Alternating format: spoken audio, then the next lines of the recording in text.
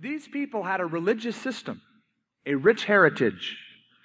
And like most of us, when they were raised, the system was emphasized. Now, a lot of us have had the same experience. We've been raised with this religious system, and that system is emphasized as we grow up. For instance, you might have heard, yes, you're not only a Christian, but you're a Methodist, or you're a Baptist, or you're a Catholic. You've got this heritage that you've got to preserve. And so the system is emphasized.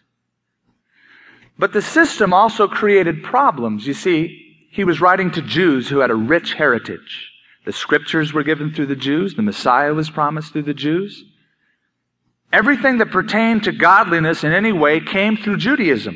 And that's quite a rich heritage. But it's awfully tough to let go of traditions, as you probably will all admit. I don't care what tradition you've been raised in, to make a break with that is like breaking a part of your past, a point of reference for you. It's so deeply ingrained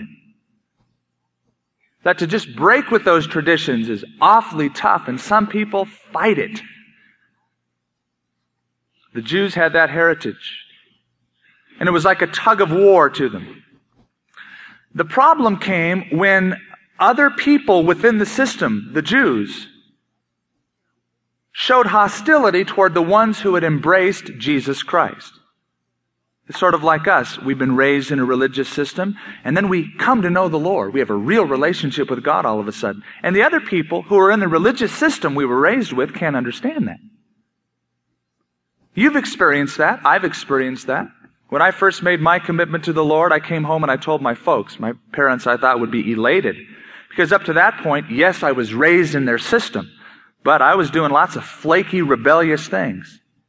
I figured they'd be tickled when I said I'm a Christian. I walked in the door that day and I said, Mom, I've got something very important to tell you. I have made a commitment to Jesus Christ. I'm a Christian. And her elated response was, oh.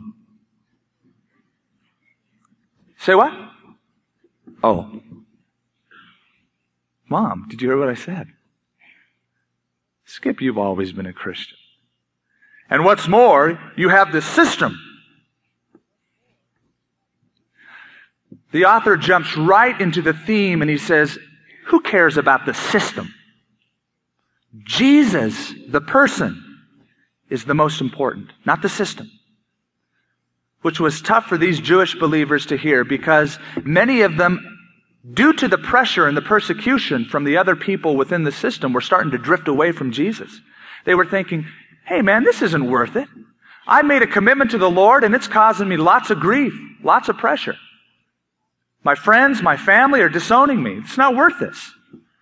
And so they were starting to drift away from the Lord. And the writer said, Jesus is God's final word to the world. You know, that's precisely the main point of Christianity.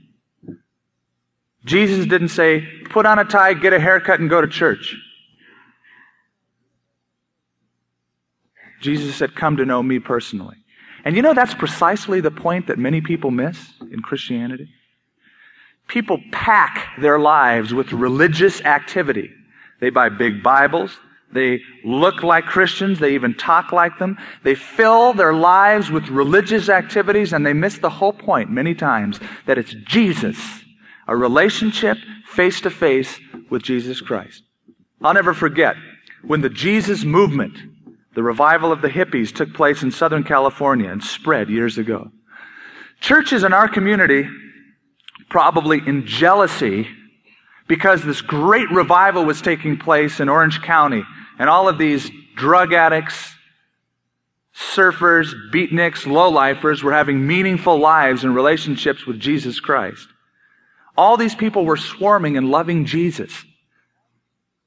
Made a statement, and I'm sure they didn't even know how profound that statement was, but in cynicism, it was in a local newspaper. One clergyman of a denominational church pointed the finger at those people involved at the Jesus movement, and he said, all they have is Jesus.